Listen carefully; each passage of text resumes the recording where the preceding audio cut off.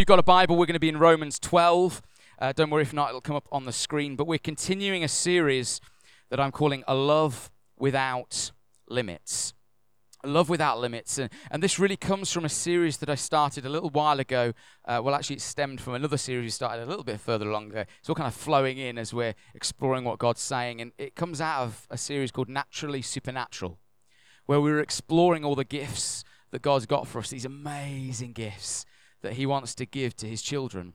And I noticed it was actually Wendy who shared one week. We were looking at these gifts of the Spirit, and she got up and read 1 Corinthians 13, the chapter after Paul is writing to the church in Corinth about all these gifts. And it struck me, and I just thought, isn't that interesting? That Paul's inspired to go on, after talking about all these gifts, to then go on and talk about love. And I noticed that actually in Romans, when he talks also here about these gifts, he's inspired then to go on and talk about the topic of love. And so I just felt that this message is central to the message of Jesus.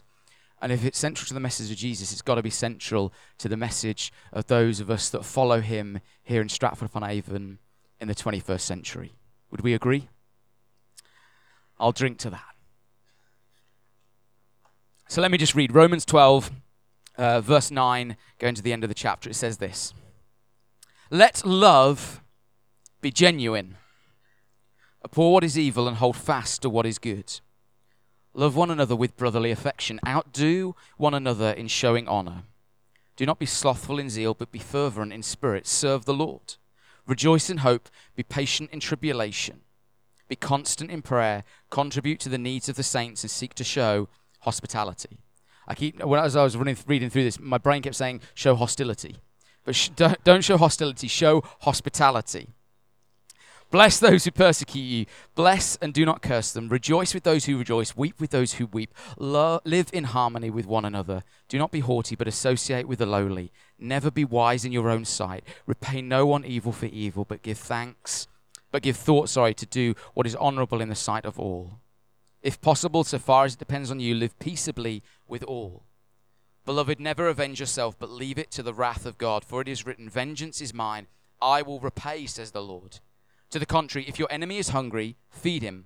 If he is thirsty, give him something to drink. For by doing so, you'll heap burning coals on his head. Sounds a bit cruel, doesn't it? We'll come to that later on. Do not be overcome by evil, but overcome evil with good.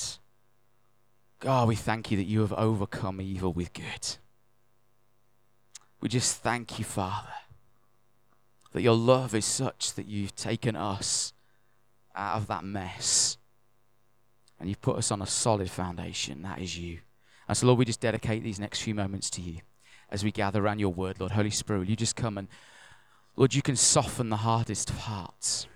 Where we're struggling with something, your Spirit is there to come and guide and to teach and to lead us into all righteousness.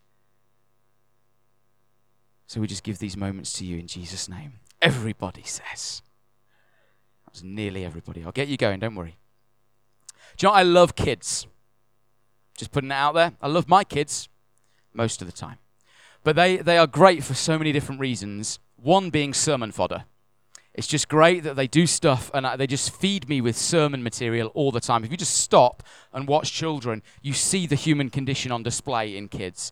And we were having a day off this week as a family. On Tuesday, we were going to go to Thomasland. Now, Thomasland is not what you may expect it to be. I was thinking, great, it's going to be all about, I'm going to meet some famous Toms. I want to meet Tom Cruise, Tom Hardy, any other famous, Tom Hanks, one of my favorite actors in all the world. But it's not. It's about the little tank engine called Thomas. And so that's fine. We'll go to see Thomas the Tank Engine and have a little ride around on him and all this stuff. And we're going to go online and book the tickets because it's cheaper. And we find that the park is closed every Tuesday for the whole of September. And so we're like, we can't go there. Good job we checked and didn't just drive there. So we're thinking, what can we do? And we end up at this farm park. Anyone ever been to a farm park? Yeah, with the animals and petting and all that kind of stuff. And this one had a little electric train. You can drive around a dinosaur thing. It was underwhelming. And we're going back to the main building. And Bella sees this. Our daughter Bella, she's about 4. She sees this play area and she just bolts for it and runs for this play area. Now, I've got Reuben. Cara's gone to the toilet. You didn't need to know that, but you do need to know that. because she's off, and leave that there, John. And Reuben's in his pushchair, and Bella is playing on the play area. And suddenly I hear this, "Daddy, help!" I'm like, oh, I'm stuck between a rock and a hard place. My kids, a rock and a hard place. A blessing and a bigger blessing. And I've got Reuben here in a pushchair who's needing me, and Bella over there on a play area. So I'm like, Reuben, just stay there, as if he can move because he's strapped in, so he can't. And I run over to Bella, and she's stuck up on this play area. And so I help her down. I say, "Bella, don't do that, which you're going to struggle with. Just stay on the low bit, and you'll be okay." And then I walk back to Reuben. 30 seconds later, "Daddy, help!" So I'm stuck again. So I run to Bella. And she's now kind of almost virtually upside down on this rope system thing that's in the play area. And so then I sort her out, and I go back to Reuben. No word of a lie, 30 seconds later, "Daddy, help!" And I run back to help her. See, Bella was totally happy when everything was going well. But as soon as there was trouble, "Daddy, help!" I want to talk to you this morning around the title of We Are Family. We were praying out the back, and some people started. I hadn't told people what we were praying about, what we were preaching about this morning, and people are praying about us being family. And then people start breaking out into, "I got all my sisters with me." So if you want to remember the title, then We Are Family. And if you listen to that song, I'm just going to go off my notes. Listen to that song properly, because there was a line in there that sounds like, "Just let me staple the vicar." Honestly, it does sound like that, doesn't it? Please don't get the staplers out when I preach for too long. So Paul has started this letter to the people in Rome, and he's inspired by the Holy Spirit to start talking about love. Let me just explain that concept of inspiration. Inspired by the Holy Spirit. You see, we say that other literature around the world, "Wow, I'm reading that, it's just inspired. Just great writing." But this is inspired by the Spirit of God. This is God's breath upon what is being written. It's like a boat on a sea, and it's stationary, but then the wind comes, and the wind hits the sails, and it starts to gain movement and start moving. See, it's like the Spirit of God just breathes on these writers, and they're moved, and they're saying, "Yeah, that's what I need to write about." And the Spirit of God's just breathing out what he wants to communicate. And so Paul here is writing to this church in Rome, and he's been writing about these gifts, and the breath of God just breathes, and he's like, "Yeah, let's write about love." That's what we need to go into now. And last week we looked at let your love be genuine. That is to say, let your love be without masks. Start taking off the masks. Let your love be without hypocrisy. Hate what is evil and cling. It's that picture of a marriage relationship, like a husband and wife. Cling to that which is good. Who knew that genuine love also has to hate something? And by doing so, we don't take to a blog, we don't take to Facebook and have a good rant. "Oh, I'm going to tweet 140 characters, going to be as blatantly vicious as I can." No. We overcome evil with good. We don't complain about how dark the dark is. We start shining the light. Abhor what is evil, cling to what is good. So if you missed last week, that's last week's sermon in 30 seconds. And then I think Paul goes on then to say, guys, let me be really practical for you. Let me give you 10 examples of how this love can be genuine. And we're going to look at 2 this morning, just the first 2 as we work our way through these verses. The first way we make this love genuine is to love one another with brotherly affection. Actually, the way it's written is brotherly affection. That's what we're trying to achieve. So in brotherly affection, love one another. Love one another. Be devoted to one another. But I'm reading that, and I'm like, hang on, Paul, you just said, let your love be genuine. Now, we looked last week, that's the word agape, love. That if we like hierarchies, don't we? We like to put things in order. If we're looking at, it's like that selfless, unconditional, sacrificial love right at the top, that kind of love. But now, Paul, now you're saying, love one another with brotherly affection. Nice. Sounds like Paul's kind of downgraded it a little bit. Because I can cope with, because, sometimes brothers don't get on with each other, do they? Sometimes they're having a good scrap. So there's a little bit of wiggle room in this kind of love. So suddenly you're saying agape love, but now you're saying Philadelphia love. It's a cheesy kind of love. See, I thought of that, and I thought you're all going to groan because it's a cheese joke. But it is. The word he uses is Philadelphia, with the city in America, Philadelphia. It's brotherly, the city of brotherly love. And it's like last week we were looking at that lawyer in Luke 10. And he comes to Jesus and he says, and it says in the Message version, it says, looking for a loophole in love. It's like he's saying, Jesus, can you just help me here? Like, how do I do this thing? How do I end up in eternity? And Jesus said, well, you're the lawyer. Come on, you tell me. And he says, well, the law is that we love God and we love others. Well done, you got it. Go away and do that. And he's looking for a loophole in love. He's kind of saying, well, yeah, but that's all well and good, but who is my neighbor? And Jesus goes on to tell this radical and socially explicit story of a Jewish man who's walking down a dangerous road and gets beaten up, and then a pastor walks past, and then another religious man walks past, and they ignore him, but then the very person that is meant to hate him stops. The very what? I mean, that is agape in action there, isn't it? Selfless, sacrificial, puts him on his horse, they go off to an inn, and he cares for him, he even goes back to make sure he's all right. And the lawyer's saying, well, that's great, yeah, but who is my neighbor? He's looking for a loophole. He's like Jesus. He's wanting Jesus to say, just everybody within a 10-mile radius. And then you got it sorted. Then you're in. Oh, great. So I'm going to go to 10.5 miles just to make sure. And I'm going to love everybody in that. And then I get in. Then I'll get in. Looking for a loophole. And if we are the kind of people that want to look for a loophole in this thing called love, we're looking to see where the limits are. See love without limits. We're looking to say, well, I'll go that far. Love genuinely. Oh, but now he says brotherly affection. Fantastic. So I'm going to just downgrade it a little bit. I'm going to be devoted like brothers that sometimes have a little bit of a clash. But actually, what is being written here is Paul is saying, in brotherly love, how be devoted to one another. You know that word devoted? That word devoted is the picture of a mother with her newborn child. It's of a parent loving their child unconditionally. This kind of devotion that will not get up and walk out when it gets tough, will not leave you when you don't do what is right, won't keep belittling you. What Paul is saying is, we are family. We are sisters and brothers from different mothers, but with one Father. There's this beautiful verse in 1 John 5. And it says, everyone who believes that Jesus is the Christ has become a child of God. You see, the minute you say yes to Jesus, guess what happens? You are welcomed into this massive family called the church. Massive family, which has different expressions around the fact we are one expression of that massive church that has gone on for generations, will go on for generations, and spreads the whole way around the world in some of the most surprising places you could possibly imagine. It's like Coca-Cola. You walk around and suddenly there's Coca-Cola there. It's like you walk around the world and suddenly there's a church here. What's that about?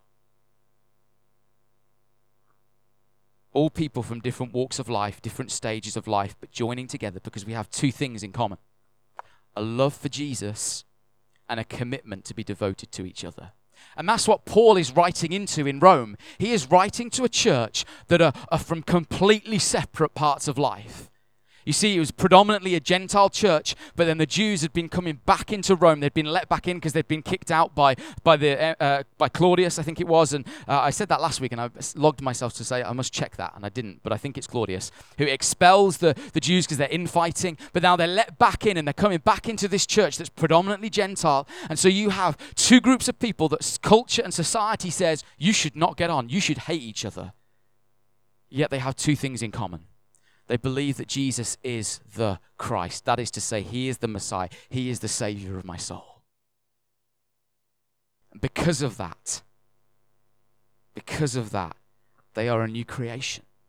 Because of that, they become children of God. See, the minute we say yes to Jesus, we are born again. It means we become a new creation. His Spirit comes and lives within us. And you know what that Spirit is told to us? I think it's in John 14, it says the Spirit is the helper. He's the teacher. So do you know what he's going to do? He's going to start teaching us what it means to love Jesus. What it means to be devoted to those that are sat next to you right now that you look at and think, there's no way I'm going to get on with that person. They're just way too different to me.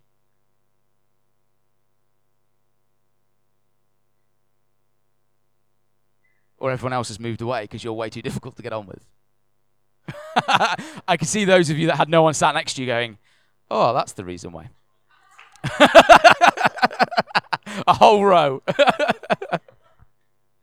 See, the Spirit of God comes. Don't underestimate the power of the Spirit of God within you to start drawing you towards God and towards each other. Just close your eyes for a minute. Don't worry, I'm not going to do anything scary. Just close your eyes. I want you to imagine the whole church, our church, stood in one large circle, shoulder to shoulder, just stood in a big circle in a room. And in the center of that circle, however you picture him, is Jesus. And as a church, we all together start pressing towards Jesus. With every bit that we've got, we are pressing towards Jesus. You see what's naturally happening? We're stood in one big circle. We're all pressing towards Jesus. What is inherently naturally happening is we're also drawing closer to each other. And I see a circle where some feel like they're being squeezed out and it's getting a little bit tight, but the person puts their arm around them and says, no, come on, keep pressing towards Jesus. Keep pressing towards Jesus. Those who believe that Jesus is the Christ become the children of God. We are all his children. Come on, keep pressing, and we're naturally drawing closer to each other. Church, this seems completely countercultural. You can open your eyes. Completely countercultural, because culture keeps God at arm's length. Culture keeps others at arm's length because they may hurt me. What happens if they hurt me? It's easier to keep everybody over there where it's really comfortable, because if I let them in too close, I'm going to get hurt. But the church says we're going to let God into every area of our life, and we're going to let others into every area of our life and be devoted to each other's growth, each other's love, and each other's service. Do you know what? Following Jesus means our ways are going to be different. So expect to start loving those that you in no other part of society or culture would you ever be connected with. You're not part of church because you attend on a Sunday. You attend on a Sunday in other spaces and places during the week because we are the church. Our Christianity is not defined by going to church, but by being the church. And being the church is about modeling to humanity just what family is. Can I tell you, I think the whole concept of family is something that's really under attack. Not just in our nation, but in the nations. And we can allow the fear, and we're like, John, you're using this term family, but that's really difficult for me. I struggle with that. The concept of family is not something that makes me comfortable. It causes hurt and pain and tears.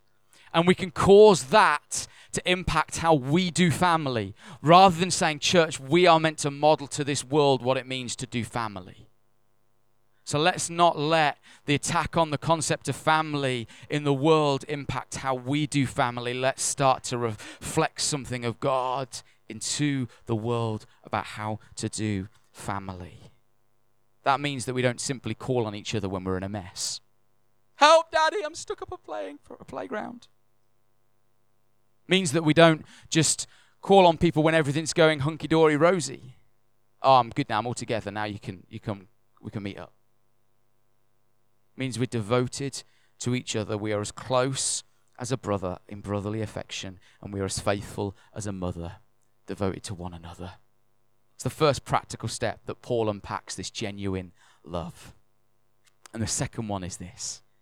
He says, outdo one another in showing honor.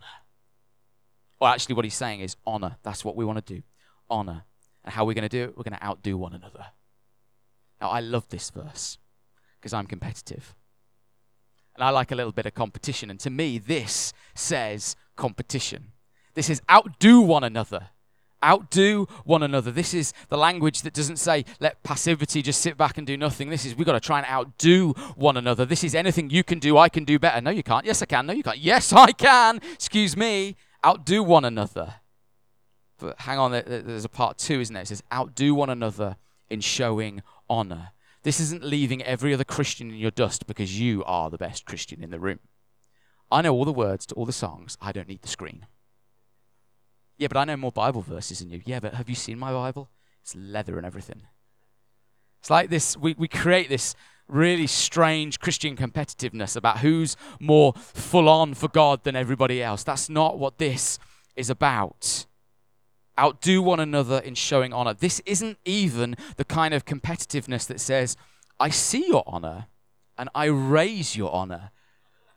You scratch my back and I'll scratch yours just a little bit longer.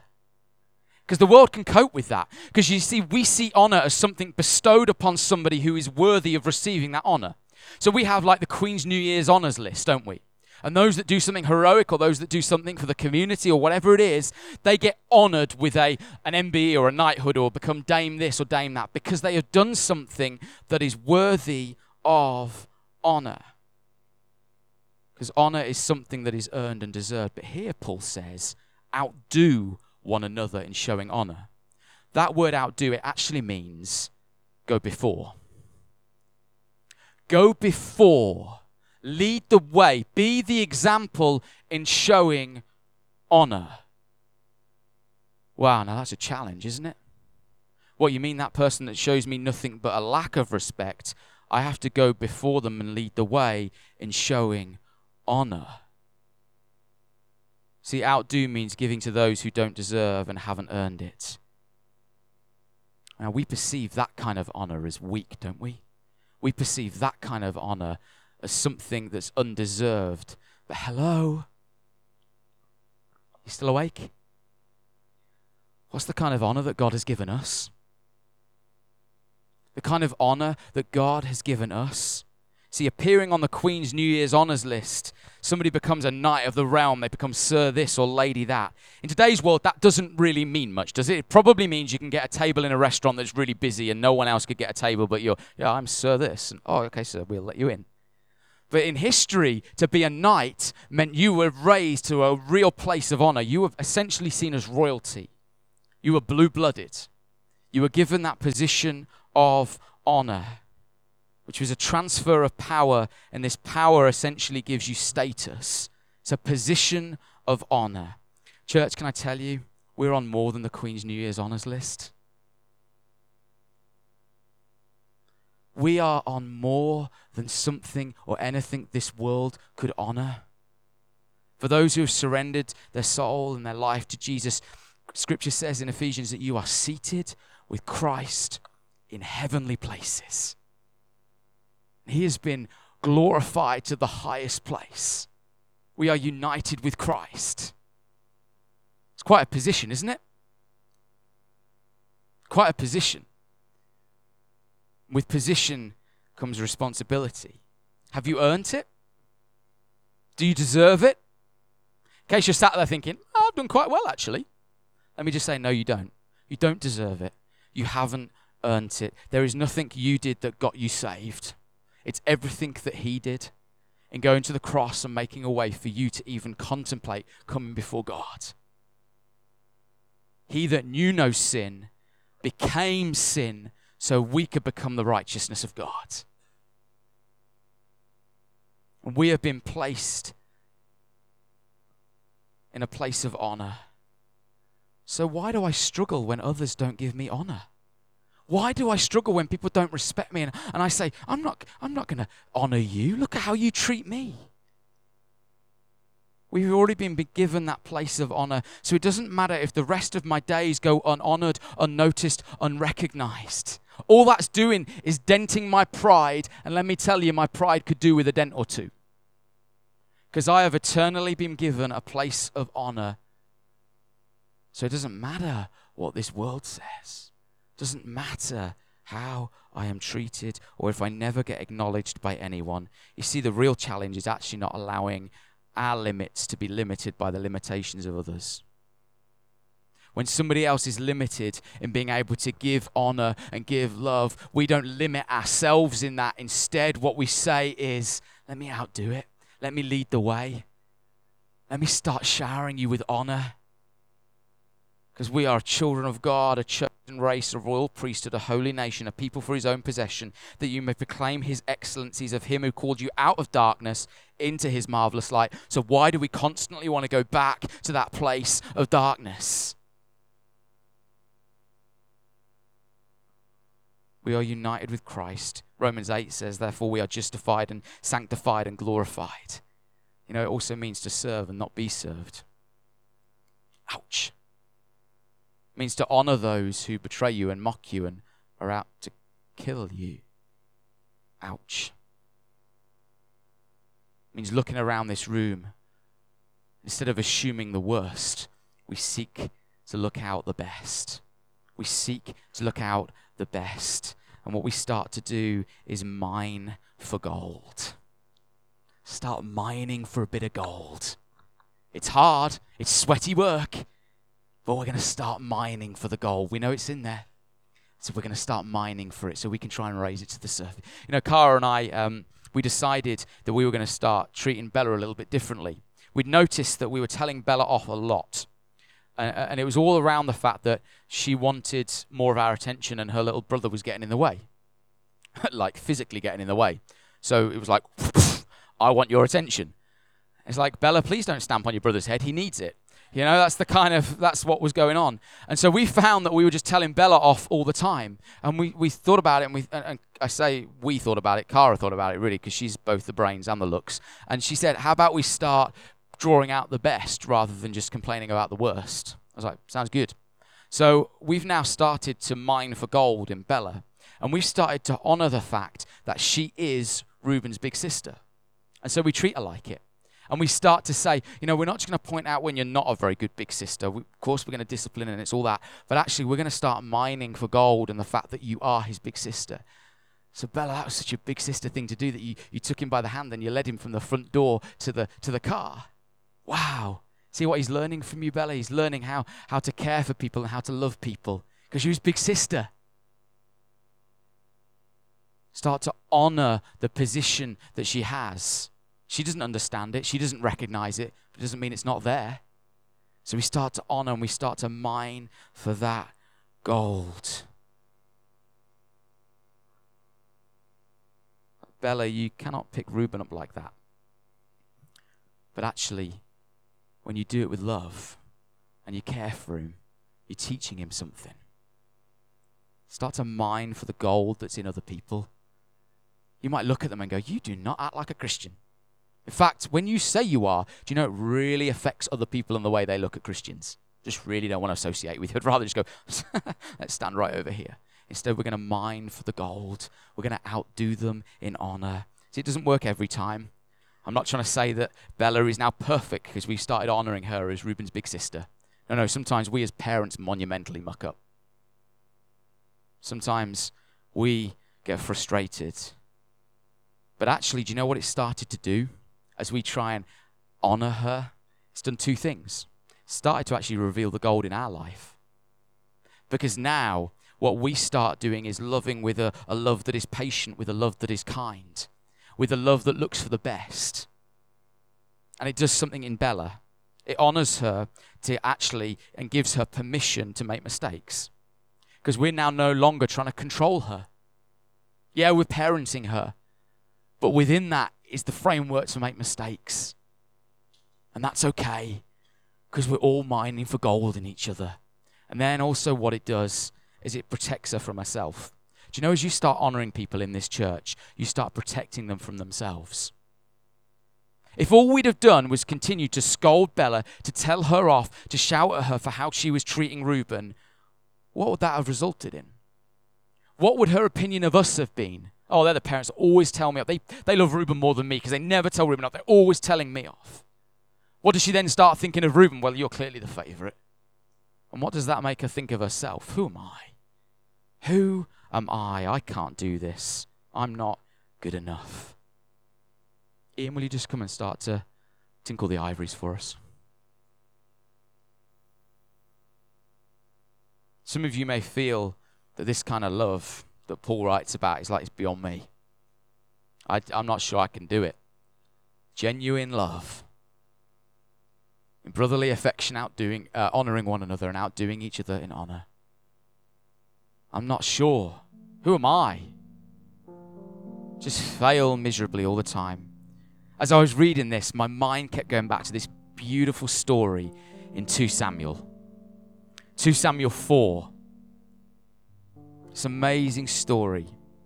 It says in verse 4, Jonathan, the son of Saul, had a son who was crippled in both feet. He was 5 years old when the news about Saul and Jonathan came from Jezreel.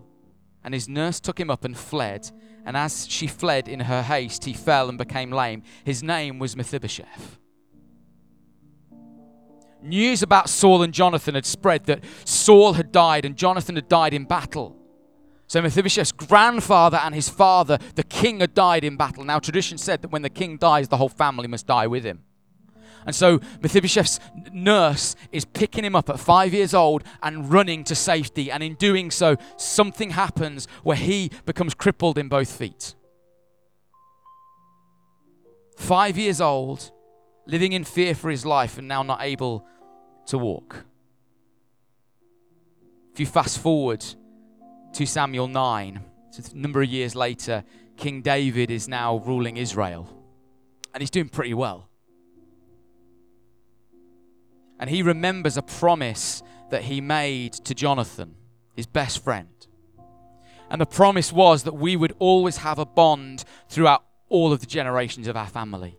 And he's reminded of that. And he says, is there anyone that I can honor because of that bond that I had with Jonathan?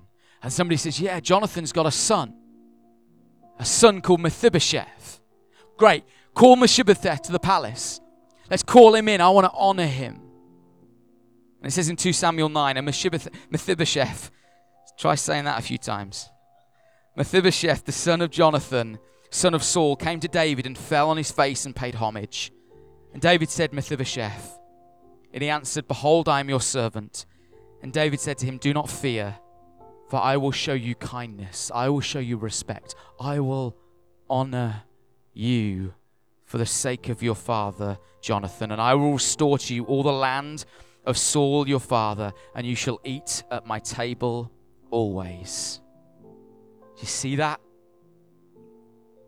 A boy who should have been dead. A boy who would have been discarded by society, crippled in both feet. He is now given the place of highest honor to always eat at the king's table. Wow. He who wasn't deserving of it, he who should have been dead, is now taken and lifted to that place of honor to eat at the table of the king.